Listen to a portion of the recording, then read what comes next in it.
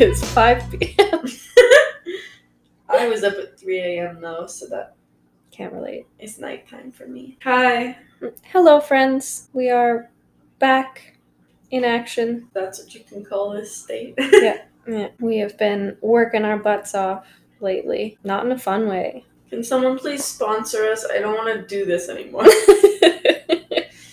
I'm tired of working 3 jobs. I would like to just talk to Jamie and make money for it. Yeah. And waking up at 4 a.m. for my one job is hard. We're doing great. Mm-hmm. How are you, Jim? What's new in your life? I wake up at 4 a.m. and go to bed at 7 p.m. like a grandma. I'm like Paul. I'm like your dad. Oh, poor guy. What have I been... anything happening? I got sunburned really bad the other day. You did? Like, bright pink legs. I put on sunscreen on my face and then nothing else. I've been playing video games a lot. Mm-hmm. You sure have? I've been working. A lot. Yeah, hanging out with cats. Have I done anything? I don't think so. I haven't. Yeah, I don't think so. As I say, what have you been up to? But you just said nothing. Yeah. I mean, didn't you do something last week? Like, outside? I don't know. Clearly nothing significant. It's a really interesting podcast, guys. Yeah. We're very intriguing. We have riveting lives to share. Mm-hmm. It's too much. You wouldn't understand. Yeah, obviously. But our 1 year is coming up. Oh, yeah, good one. Yeah. Yeah. Next episode, 1 year anniversary. Thanks for being with us. Yeah, we've got a little special planned. We're excited about it. Surprise. We hope you like it. But yeah, like Jamie said, thanks for being a part of the journey for the last year. It's crazy that we're just about at 1,000 plays. Mm-hmm. I manifested we'll beat over 1,000. I can guarantee it. Yeah. We're at like 950 now. Whew. Mm-hmm. If we include YouTube, Apple, Spotify, what was it on Podbean? I don't know. We're on it. Wherever else we are that you might be listening to us. Yeah. Thank you. Genuinely, actually, seriously. Thanks. But are you for sure? No, I'm just kidding. Yeah. That's what I thought. Seriously, thank you. We love you.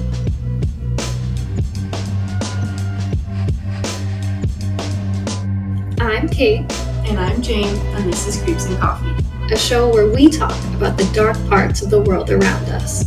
Cryptids, conspiracies, things that go bump in the night. And the crimes behind the scariest creatures of all, humans. Join us as we take a look at the stories sure to give you the creeps. Pull up a seat, grab a coffee, and let's have a chat.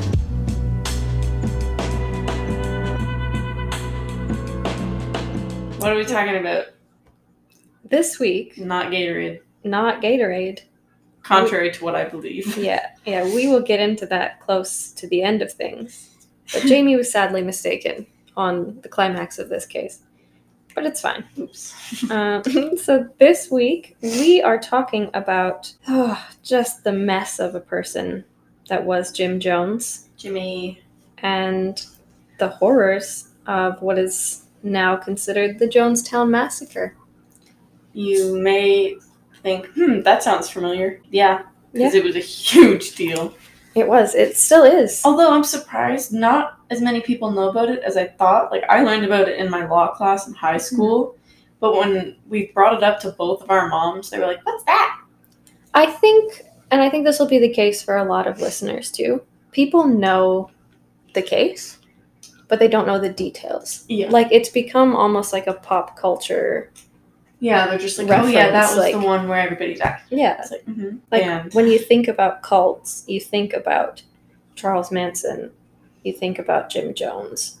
But, like, when you talk about details of the cases... Nobody knows. Yeah. So unless you're a true crime freak like us. That's what we're here to share today. Speaking of Manson and Jones, you'll also see them portrayed by Evan Peters in American Horror Story Season 8, Cult. Surprise, surprise. I think that was kind of a spoiler, but not really. No. But love Evan Peters. Yeah. Continue, Caitlin. Completely unrelated. I think shows like that, like, you know that I also love American Horror Story. But I think shows like that and sort of like these fictional portrayals of people that are as manipulative as Manson, as Jones, as any sort of other cult leader has been, it's sort of like almost forgiven or like looked past. If you consider what we see in pop culture, they're just these like cool guys in some cases. But when you look at the reality of the case, this shit is disturbing. Yeah. Like, it was a big problem, and it's scary to think that people could just so blindly follow. Yeah. And get sucked into a cult.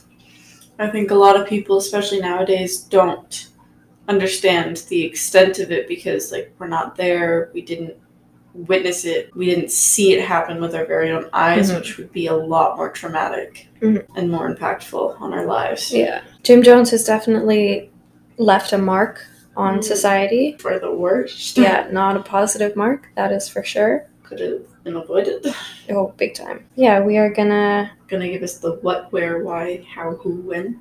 Yeah. Whatever it is. That was interesting. You want to give us the background? Yeah. Yeah. So, as per usual, I will start off with sort of the history of the case. And again, with what I'm about to talk about, his experiences in life and his childhood do not dismiss the mistakes that he made and the stupid shit that he did. Just sort of makes sense. It just gives us some context. Caitlin loves her some context. I do. And with that being said, let's get into this. Let's dive in. Splash. Grab your coffees. Because this is My going to chai be tea a latte. big one. So, yeah, thank you for that. I love that sound. So, James Warren Jones, more popularly known as Jim Jones, was born on May 13th, 1931 in Crete, Indiana. And I'm just realizing this as we're talking now. Was Indiana, like, is there a big Greek community there? Because Crete was like a Greek polis. And I was saying to Jamie, Indianapolis is just Indiana City, using the Greek term for a city-state. If anybody knows anything about Indiana, if you could let me know. Anyway, so Crete, Indiana, not ancient Greece, is where Jim Jones is born. He was born to his parents, James Thurman Jones, which is a very 1931 name, Thurman. Uma. Yep. And Lynetta Putnam. So James and Lynetta were, they were quite the pair. James Sr. was a disabled war vet. So he was disabled in World War I from a chemical weapons attack. So he was just, in all likelihood, suffering some PTSD, not in a great headspace. He drank a lot to sort of deal with everything. And it was said he was an abusive, sort of neglectful parental figure who wasn't really actively in Jim's life. Lynetta fully admitted to having, and I quote, no natural maternal instincts, and openly said that she never wanted children. She didn't have any desire to be a mother, didn't want to have to put her life on pause. Much like the Queen. Much like Queen Victoria. She had one anyway. Don't know if that was on purpose. I'm going to take a wild guess and say no. Yeah, guys, if you don't feel maternal and don't want kids, don't have kids. That's the thing. Compared to 1931, there's significantly less pressure. This is a completely side tangent. And you have more options to not have kids. Yeah, like there's birth control. no pressure to have to bring a kid into the world. Whereas I feel like, especially in somewhere like Indiana, where there's like farm towns, you're almost expected that you're going to have a family. Yeah, have a family, have a kid, at least one that's going to like help you work, bring income into the family. No, thank you. Yeah, no, thank you for Jamie. I have the most maternal instincts. Yeah. Jamie does not. Nah. But you know what? You don't have to be like Lynetta. You don't have to resent your child. I won't make a serial killer. There you go. Yeah. Sorry. Thank God. Mass murderer. That, yeah. Cult leader. Sure. Whatever. None of the above would be preferable. Yeah. And hopefully I don't either. But Lynetta was very resentful of Jim's existence. She was also very neglectful didn't want to waste her time taking care of him. So he spent a lot of time being raised by family members and neighbors and sort of grew up in the community. It was said that he was kind of a weird kid, didn't really have a lot of friends, and a lot of people in the community said that he had a little bit more than an obsession with religion and death. Oh, it's all coming together. Yeah, it started quite early. Lynetta, his mom, had no religious affiliations. She was sort of like shunned by the community almost for not being religious and not having the same views, and like people weren't encouraged to spend time with the Jones family because they weren't godly people. Oh. But this local pastor's wife had met Jim either through the school or through the community, whatever the case may have been, and gave him a Bible and sort of introduced him to religion. And he carried that Bible with him everywhere. It's said that like when he was a teenager, he would preach around town, like doing readings from the Bible, unprompted. Yeah, all the power to you, but also no. Knocking on people's doors. Do you believe in God? It was also said that he would wear his church clothes to school every day. So for those of you that didn't grow up in the church, congrats. But the formal wear for a Sunday church service is significantly different than what you would wear to public school. What is it? It's like a suit and tie? Like, yeah, if not like a full suit and tie, like nice slacks.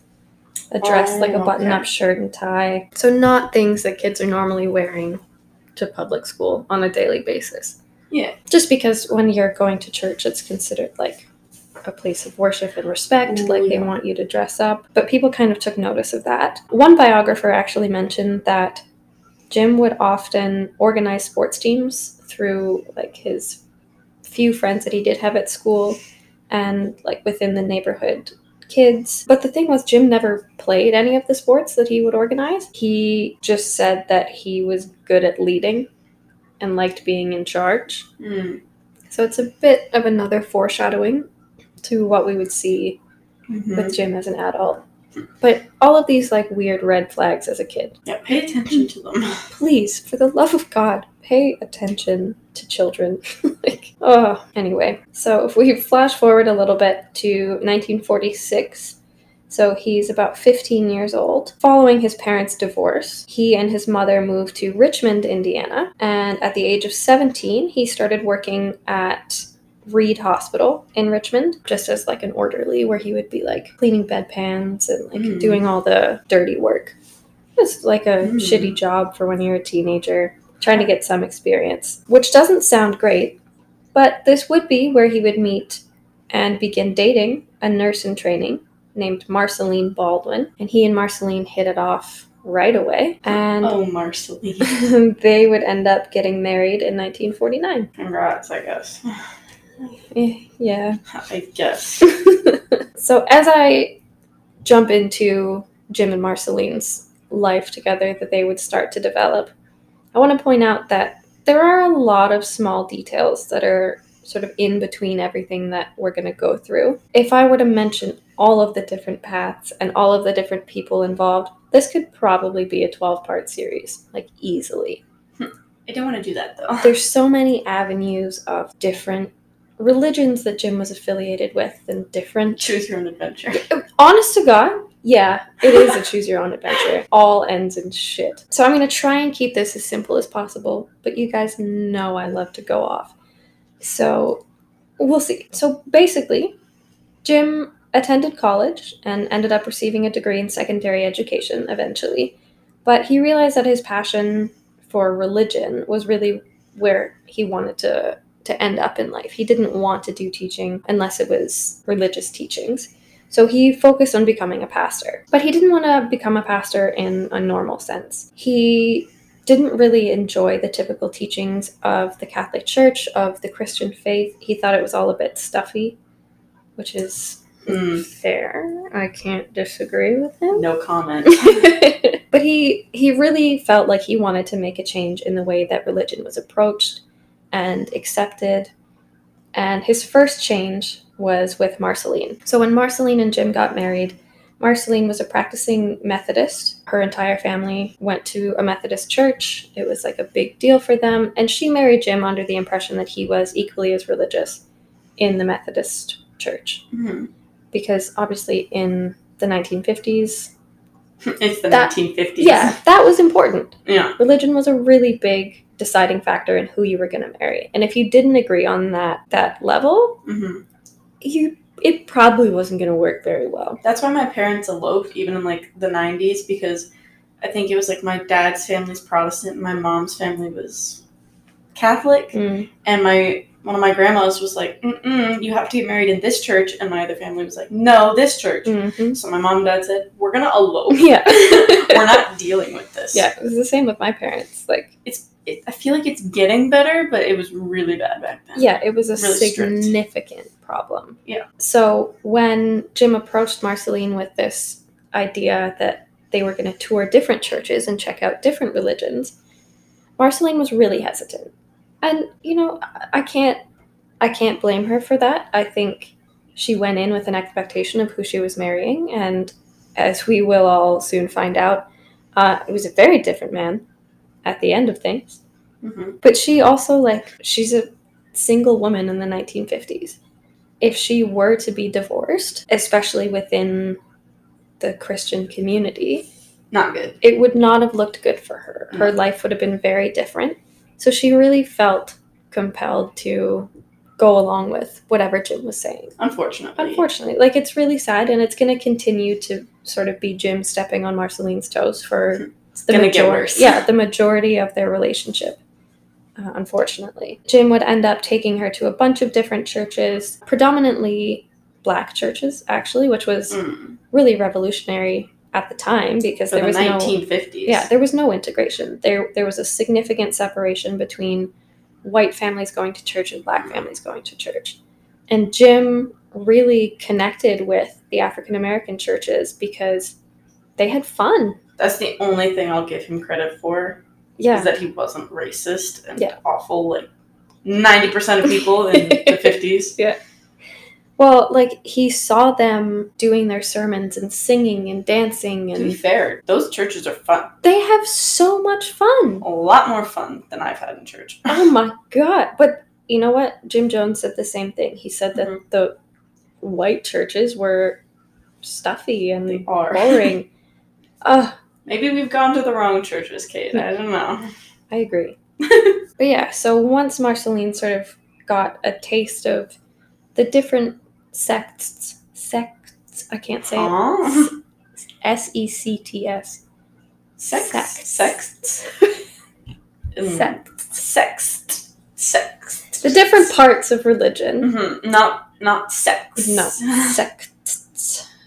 Those ones. Yep, the different aspects of religion. She was feeling a little bit more open to changing up her own views. And good for her for being more open-minded. I think it says a lot about who she is as a person, that she was able to compromise on something that was so fundamental in a relationship.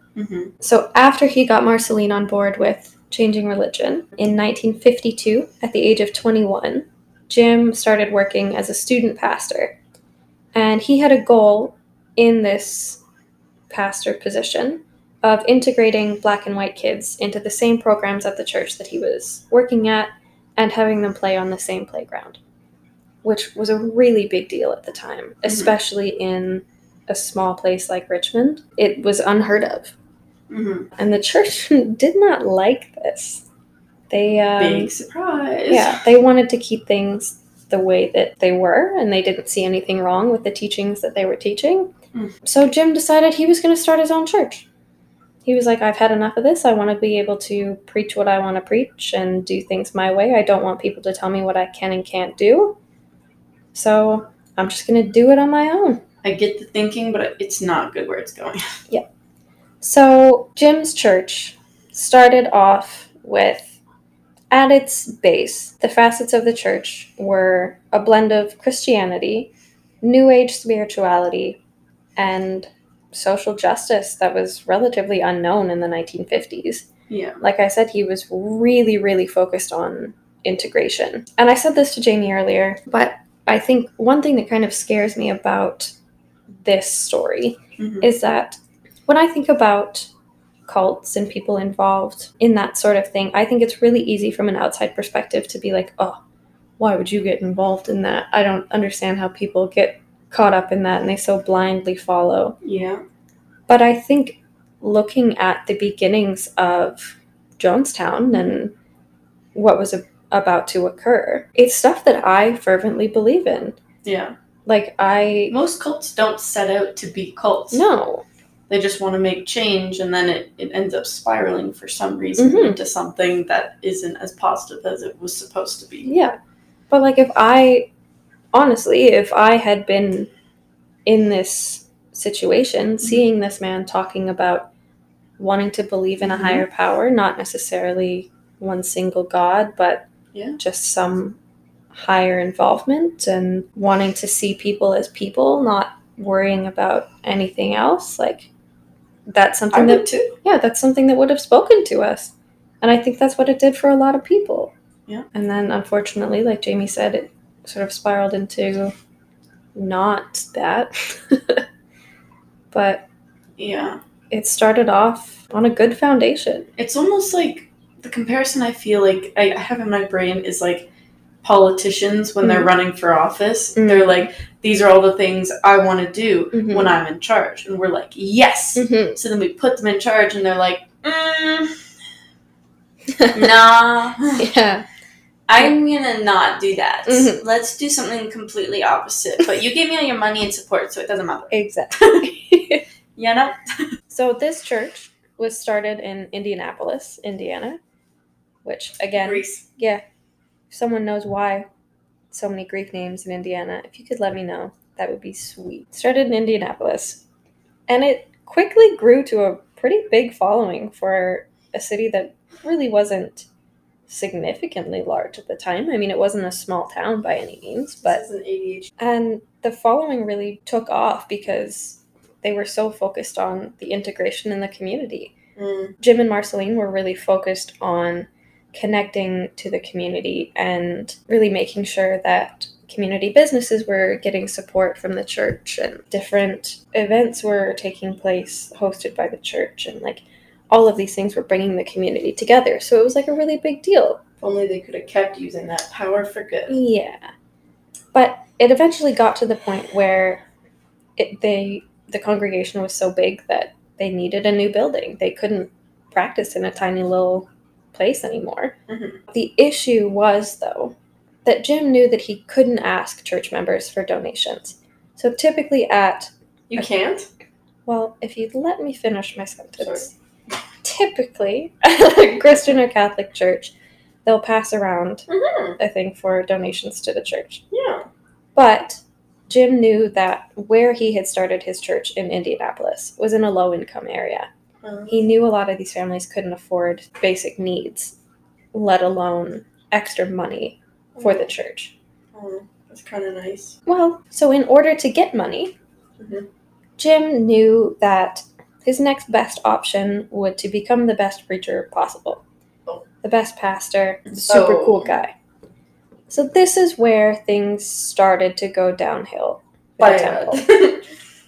So Jim realized that the best way to get money was to become a performer. And what he was... become a stripper then, man? That doesn't really align with the Christian religion. Okay. But what he was going to do was perform healing miracles. You know? Like that one episode of Supernatural? Exactly. Cool. Yeah, except without a reaper involved. Yeah. Well. So basically what Jim started doing was, quote unquote, healing coughs and headaches by giving these sermons where he would call upon the Lord to heal these people in his church. That was a thing. I didn't know any of this. Oh, yeah, I know. That's why I did this research. Thank you. Yeah. So, yeah, it started with little things like coughs and headaches, where he would call on random people and be like, you've been coughing a lot. You're going to get better. And then they would, because colds go away. But, you know, it was all his power, whatever. Yep. And then it it started gaining popularity. People started taking notice that this magical man was healing them, and he started getting invited to preach at other churches and do his healing at other congregations. So he knew he had to step up his game. But in order to get people to believe him, he needed to be curing more than coughs and headaches. Yeah.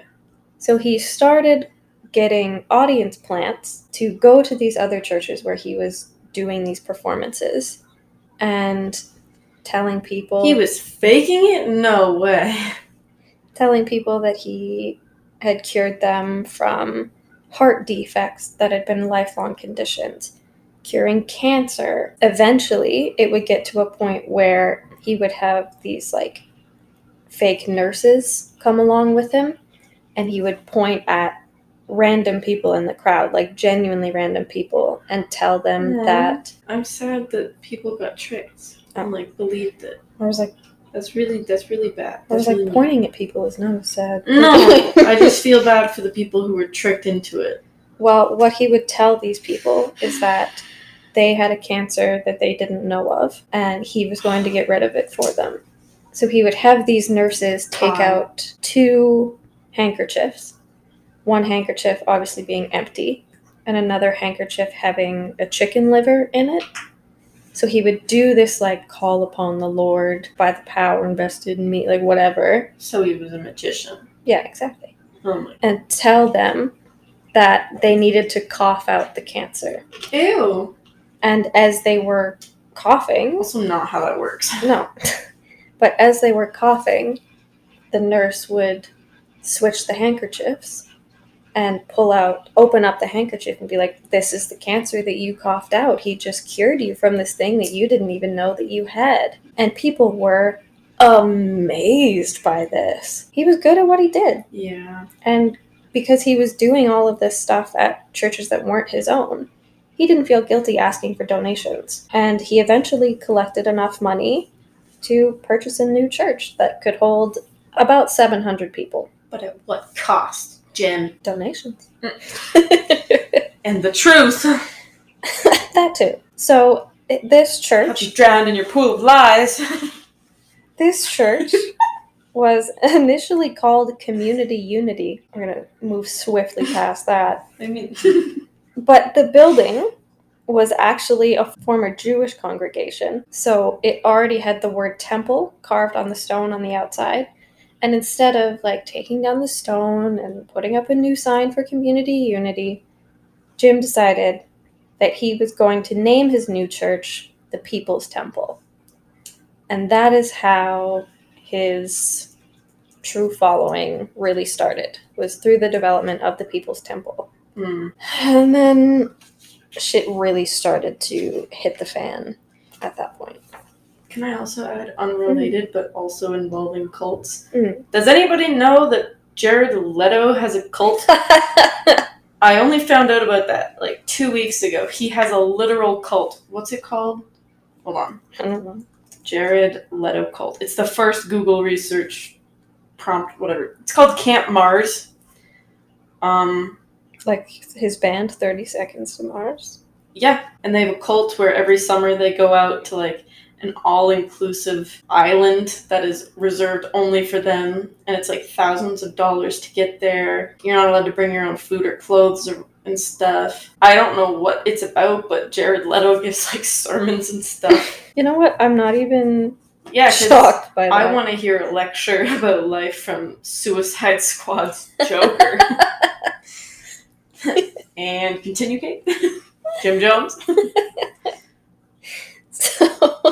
So 1965's Jared Leto, Jim Jones, started switching things up around this time. He felt a lot of power coming from this development of the People's Temple. People were asking for him to perform these miracles. People were looking up to him. It was a really big deal in the community. So in 1965, Jim, Marceline, and their now 4 children, 3 of whom were adopted, 1 of which was a biological child, they decided they were going to move the church from Indianapolis out to Ukiah, California. And about 60 church members followed them out there. They came with them. They decided, like, we care enough about this People's Temple. We will help you get it started. Commit. Unfortunately, yes. Yeah. But in this time, things weren't really going that great. They were excited that 60 people came, but from a congregation that was able to hold up to 700 people in the building, it wasn't that much. They were having a really hard time getting things off the ground when they got to Ukiah. Mm-hmm. And on top of all of that, Marceline was starting to have some health issues that left her mostly bedridden. Oh. She was not having a good time. It was something to do with her back. So she couldn't do a lot of heavy lifting. She couldn't make a lot of physical movements. So she really was bedridden. Rough. And when she wasn't... Well, I mean, Jim, step up, fix your wife. That's a point I was going to make. If he can make these miracles, but he can't fix your fix wife. But don't worry, he had another solution. Oh, okay. So, on top of that, mm-hmm. she's bedridden for most of the day, but her focus is on their family. Mm-hmm. It tends to be on the kids, and you can't fault her for that. She's a mom. Yeah. She's going to focus on the well-being of her family, whereas Jim was really focused on the church. Right. He sort of looked at the family as Marceline's responsibility. And 1950. Yeah. And this obviously led to some issues in their marriage. Mm-hmm. So Jim brought up the fact that not only was he feeling emotionally neglected by Marceline for her not being as active and involved in the church anymore, he was also feeling sexually unfulfilled because she was in too much pain to have sex with him. Oh, poor you. Yeah. Woo-hoo. Yeah, exactly. Marceline, on the other hand, was like, hey, I'm bedridden and in constant pain, and you're never home. She's taking care of 4 kids. While bedridden. Yeah. So instead of doing the normal healthy options, like couples counseling, communication, anything, divorce, normal things, mm-hmm. Jim told Marceline that he was going to start sleeping with a 19-year-old that was in the church. Okay. And it wasn't because he didn't love Marceline. He still loved her and wanted to be married to her. But she just couldn't fulfill his sexual desires. Okay, narcissist. And he didn't care about this 19-year-old. He didn't love her. He just wanted to have sex. So it should be okay. And poor Marceline, what's she going to do? Say no? Yes. She'll have no money. 4 kids to take care of on her own. Nothing. She's in the middle of nowhere without her family. I hear where you're coming from, but I don't like it. Well, neither did Marceline, but she had no other option. So Jim's thinking, okay, I've got Marceline on board. Great. What about the church? Because he's been preaching these ideals of no infidelity. You want to be honest. You want to be open. So he was like, okay, instead of, not violating this young girl who is looking up to my position of power, I'll just tell the whole church that I'm sleeping with her. Because that's better, yeah. And this would really be one of the first huge digressions from his teachings. But the church would forgive him. Every single person there was like, oh, well, Marceline's not having sex with you, so he might as well. Was he doing cocaine or something? I don't understand. Not yet. Not yet. Not yet. Okay. So, by March of 1970, from Jim's perspective, things are looking up. The church is gaining popularity. He's getting laid on a regular basis, so he's in a better mood. And the church is starting to bring in some cash. He ended up selling, meet and greets with himself and photo ops. He was offering healing sessions and touring these different churches in California. And they even opened up a People's Temple store that was kind of like a Goodwill, where people would donate their slightly used items and people could lower income people could buy it for a cheaper cost. Which in theory, I got nothing against Goodwill. I love going to Goodwill. But this is not the same. Yeah. Initially, this money was all going back to the church. It was to pay for free food for the community. Mm-hmm. They were buying clothing for church members. They even ended up paying for housing for a lot of families in the church that couldn't afford housing on their own, mm-hmm. which was great. There's nothing wrong with that. But Jim was really starting to encourage church members to donate their time and money back to the temple. And when they didn't, when they decided that they wanted to go out and see a movie, go out and... God forbid. Literally. It was leading to them being accused of disloyalty. He was getting very aggressive about them needing to spend all of their time devoted to the church. They shouldn't be reading things not involving the church. They shouldn't be talking about pop culture that's not involved with the church. And coincidentally, this was around the same time that Jim would start heavily abusing both his position of power and drugs. Cocaine. Usually a lovely mixture of quaaludes, amphetamines, and tranquilizers. Oh my God. Like ketamine, like a horse tranquilizer, in both liquid and pill form. Don't? One of each alone is a lot. But he thought he was unstoppable. He was working, quote unquote, working so hard. He wanted to stay awake and keep working and keep doing things. And no. Yeah, this would ultimately lead to the demise of the temple. Yeah. Well, especially with all those drugs and a little bit of delusion. Boom, you got a God complex.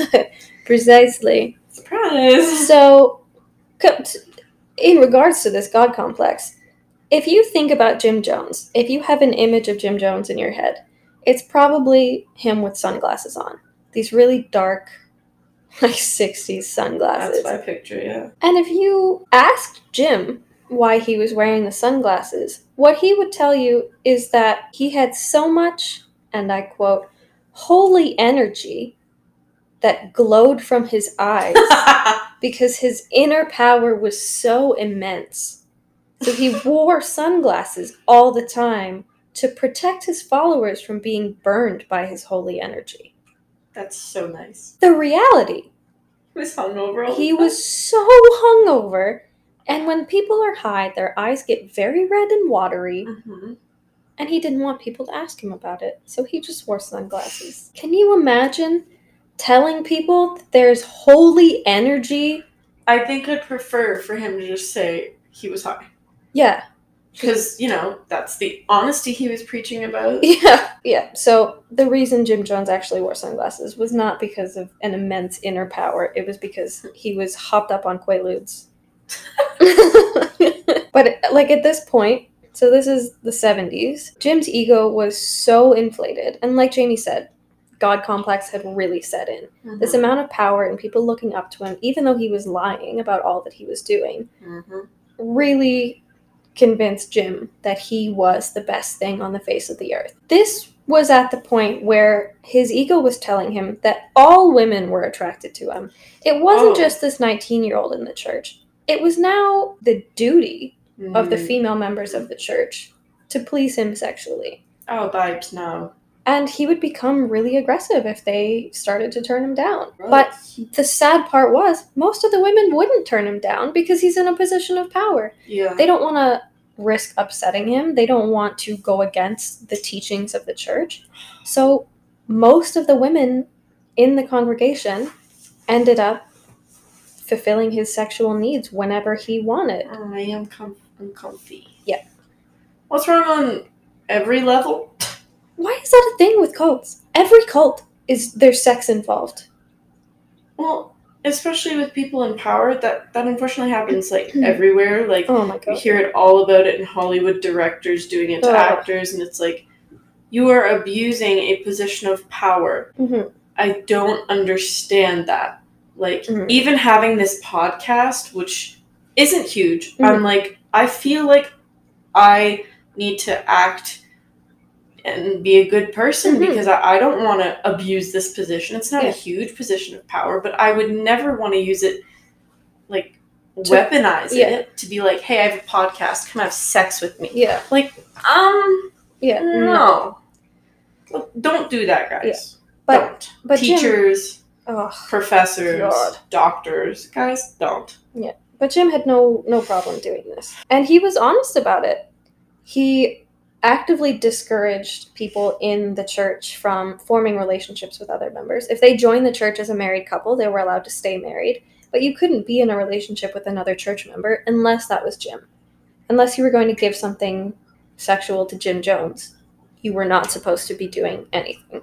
because that was sinful. But what he was doing was totally fine because he had holy energy. I Whatever. was going to say something, but that was not appropriate for the podcast. It involved a lot of swear words. Continue. So Jim's drug abuse continued. It got worse. And it ended up leading to severe paranoia on his part. Mm-hmm. So he told his church members, and he fervently believed, that the CIA and the FBI would try to shut down all that they had worked for because they were inherently racist institutions, which is not incorrect, but that they didn't want them integrating together, and they were like gunning to shut down the People's Temple and put everyone in jail for believing in something different. Mm-hmm. So Jim said that they needed to move to the Promised Land in order to stay safe. That's not suspicious at all. Little did Jim know, he actually was under investigation. But because there were some serious allegations coming out of people that were leading the People's Temple, that there was such a significant abuse of power, that there was sexual abuse happening, that there was financial fraud because money was no longer going to the church, it was going to Jim's drug abuse. He was spending all of this money on sex, drugs, rock and roll, which Shocker. is the basis of the 1970s. But this was not in a cool, fun way. But in October of 1973, it was determined that the Promised Land had been found, and this Promised Land was Guyana, South America. So South America. So they decided that they were going to pack up their shit, and they were all going to move to what Jim decided was going to be called Jonestown. And this is where shit really hit the fan. So, Caitlin brought us to the 70s. Thank you. You're welcome. Brought us into the 70s. Aside from all of the shit in the 70s, my Great. favorite fashion era. Yeah, great makeup and Mm-hmm. stuff. Cool jewelry. Super cool jewelry. So, during the 70s, his church, along with him being a drug addict, his church was also accused of financial fraud, mistreatment of the children in the church, as well as physical abuse of its members. And like Caitlin said, they moved to Guyana. Mm-hmm. They moved to Guyana. People were starting to realize, hey, Jim is a little unhinged. Jonestown is not this utopia that it was supposed to be. And in this new Jonestown in Guyana, people were working long days in fields and were getting subjected to harsh punishments. Well, because what you guys have to realize is that he didn't buy like a fully developed little town. He bought a plot of empty land. It was like, we're going to build it. Yeah. By we, I mean you. Exactly. And yeah, they were punished if they questioned Jones, unfortunately. A white man in power abusing people? No way. What? And like something kind of major was that he took away their passports. Mm-hmm. Which is kind of a big deal, especially back then. He wanted complete control. He wanted to make sure that everyone that came with him, which was a significant number of people, Mm-hmm. that he had full control over them. Yeah, not okay. No. Yeah, and he also encouraged people to like rat out on each other. So if I was like, hey, I'm having doubts, Caitlin, like I don't think I should be in this anymore, you could go tell Jim and get me in trouble for your benefit. Mm-hmm. And it's like, that's kind of toxic. Snitches get stitches. But they didn't. Yeah. Not in this case. The other person got the stitches. Mm-hmm. Yeah, they had long, boring, late-night meetings. He also required the members to participate in mock suicide drills super late at night. Again, red flags. So the mock suicide drills were basically like, would you die for me? Yeah, like the ultimate, like, I need to know that you would do literally anything that I ask. Yeah, including die. Mm-hmm. And weren't they also Kool-Aid? In the mock trials, he would hand out Kool-Aid drinks. Not Gatorade. Not Gatorade. Which is what I thought by accident. Jamie really really confidently was talking about Gatorade one day. Yeah, my mom was like, well, what's it about? And I was like, it was the guy with the Gatorade. And she was like, what are you talking about? And I was like, Caitlin. And you were like, no. I was like, what are you talking about? Not right at all. Kool-Aid, sponsor us. Oh, God. So sorry, Kool-Aid. Yeah, sorry about that.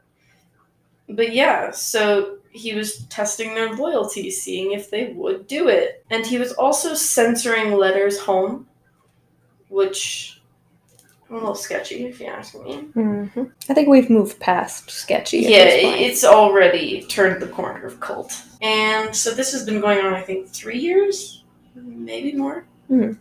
And in 1978, a group of former temple members and concerned relatives, fair enough, convinced U.S. Congressman Leo Ryan, a Democrat of California, to travel to Jonestown and investigate the settlement, which, Lucky good guy. on them, because they were like, we have to do something about it. Didn't turn out, but the thought was there. Mm-hmm. So on November 17th, 1978, Ryan arrived in Jonestown with a group of journalists and other observers, which, I get it, but I feel like he should have just brought the police or, like, local authorities. Would have been more ideal for him. Like, maybe 1 or 2 journalists, and maybe a cop or 2, Mm-hmm. you know? And apparently the visit was okay. But the next day, when Ryan and his posse were gonna leave, multiple people of Jonestown asked to leave with them because, it wasn't being a great place anymore for them. And they were like, hey, like, we want out, can we come with you? And obviously Jim did not like this, and he was like, my people are defecting. And this is when things go bad. Worse. Yeah. So one of Jones's people unfortunately attacked Leo Ryan with a knife. Apparently, he escaped from that unharmed, but later Jones ordered Ryan and his people to be ambushed and killed as they were trying to leave. So, murder. Normal response. Yeah. For someone who's doing nothing wrong, obviously. So, I think 5 people in total were murdered trying to get on their plane. And then on November 18th, I think Jim kind of realized it's now or never. It's going to fall apart, or he's going to go out in a blaze of glory. Yeah. If that's what you want to call it. Yeah. So, Jim leads hundreds of followers in a mass murder/suicide. He, as we mentioned before, hands out Kool-Aid, which is a drink. And I think everyone says it was blue. I don't know if that's historically accurate. I think it was blue or purple. I can never remember. Yeah. And the drinks had cyanide and sedatives in it. Mm-hmm. And he asked people to drink it. And I believe a lot of them thought it was just another one of the drills. So they were like, okay, we'll be fine. And then they drank it. And then others were willing to die, and they drank it.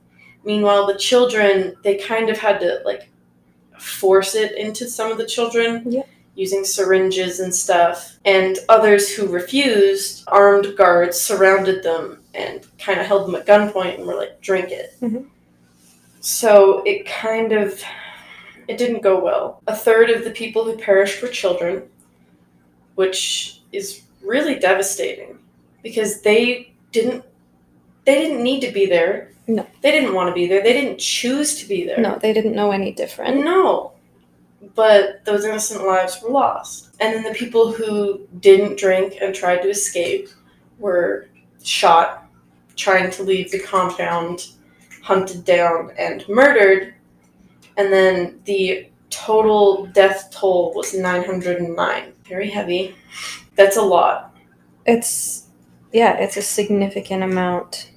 Like, that's a whole town of people. And Jim also bit the bullet, I think quite literally, wasn't it? Because I don't think he drank his concoction. No, so basically what happened is he watched them all drink it, thinking it was going to be a peaceful experience. Nope. And obviously when you drink poison, you're basically being boiled alive from the inside. Screaming, so, throwing up. Unfortunately, there's a tape of... Yeah, I've seen it. Yeah, it's horrendous. I would not recommend it in a million years. Like foaming at the mouth. Yeah. So Jim was too much of a coward to subject himself to the thing that he had no problem subjecting these people who trusted him endlessly to. Yeah. And he shot himself. Coward. I believe he also shot Marceline. Of course. However, multiple of his sons survived because they weren't in the compound at the time. They were in a different spot. And they have to live with the fact that their father committed mass murder for the rest of their lives. Yeah. I think only a few residents managed to actually escape. Yeah, there were a select few that managed to steal their passports back and which is get very out. brave. Yeah. I don't know how they did that. No, I think people say when it comes to abusive relationships and stuff, they say that the most dangerous time is leaving. Mm-hmm. And it's the same in a situation like this. You're really at the most risk trying to get yourself to safety. Yeah. And clearly they felt that something significant was about to happen. And they were right. I can't imagine living through that and seeing what would have happened to people who had basically become your family and friends at that point. Yeah. And we won't go into any more nasty details because it's haunting. Yeah, that's not the point. The point of this is that these people were taken advantage of. They were abused, all because one man wanted a significant amount of power, and he would do whatever he could to keep that. And he thought that he was responsible for all of their lives. Mm-hmm. And in the end, it wasn't the lives he was responsible for, it was their deaths. Yeah. And if you're ever a part of something, a religion, a group, an organization that seems too good to be true, it's too good to be true. Yeah. And you're probably being taken advantage of. You should watch for the warning signs. Don't be brainwashed. Because that's what happens in so many cults, is you're just so devoted to the leader. Even in the end, you think it's the right thing. And it's not. There's nothing wrong with being passionate about something, or just don't let it take over. Yeah, don't let it be the thing that takes over your life. I think the best, in all the research that I've done on cults and conspiracies and stuff over the years, I think as simple as it is, like the biggest warning sign and the biggest thing to take note of is just trust your gut.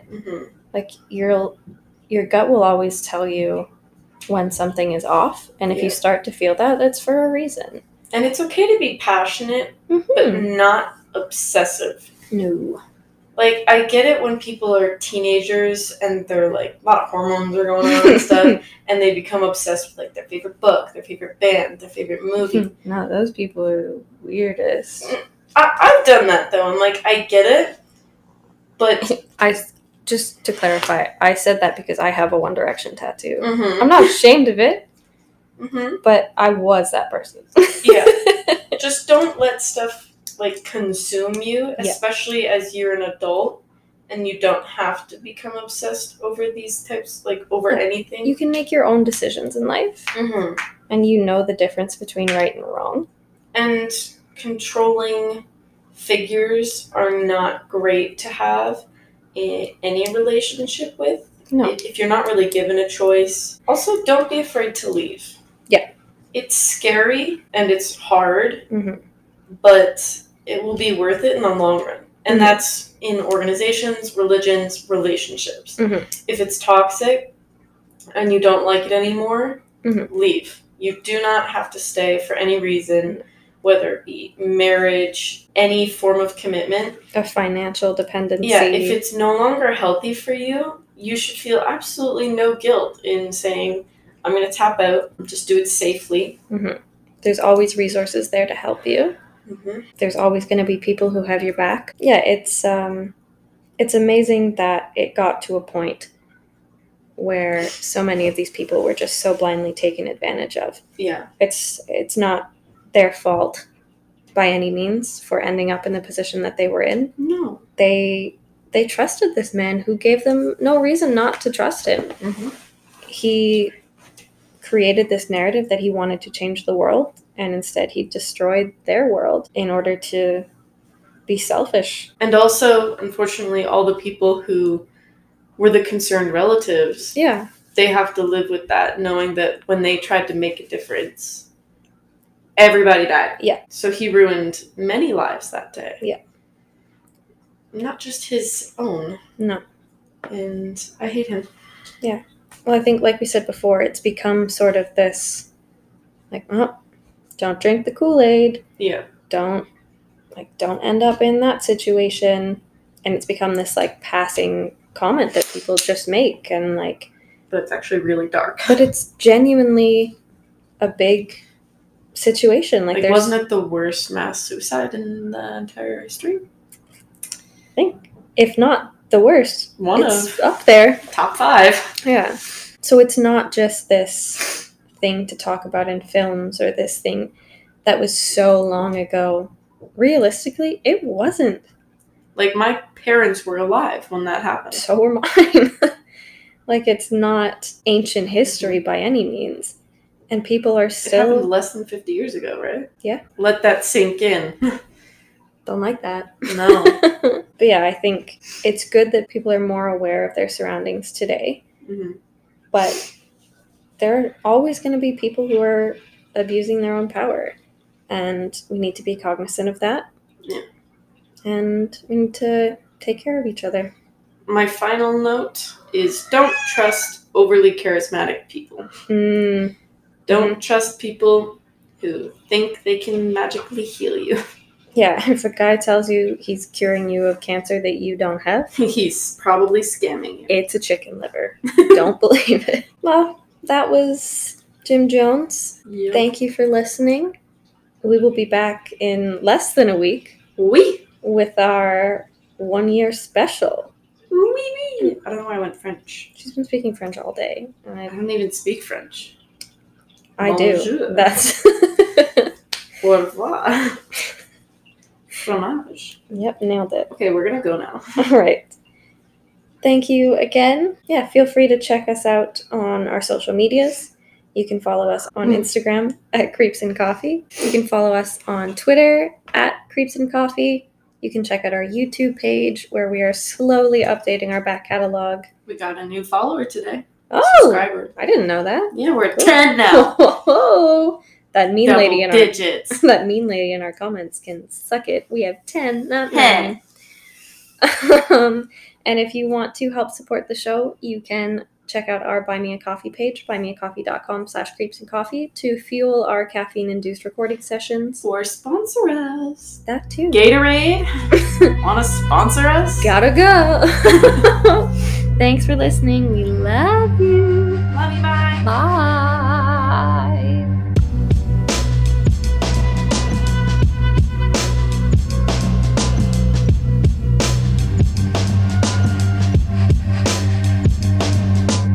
Creeps and Coffee is produced and edited by us, Kate and James.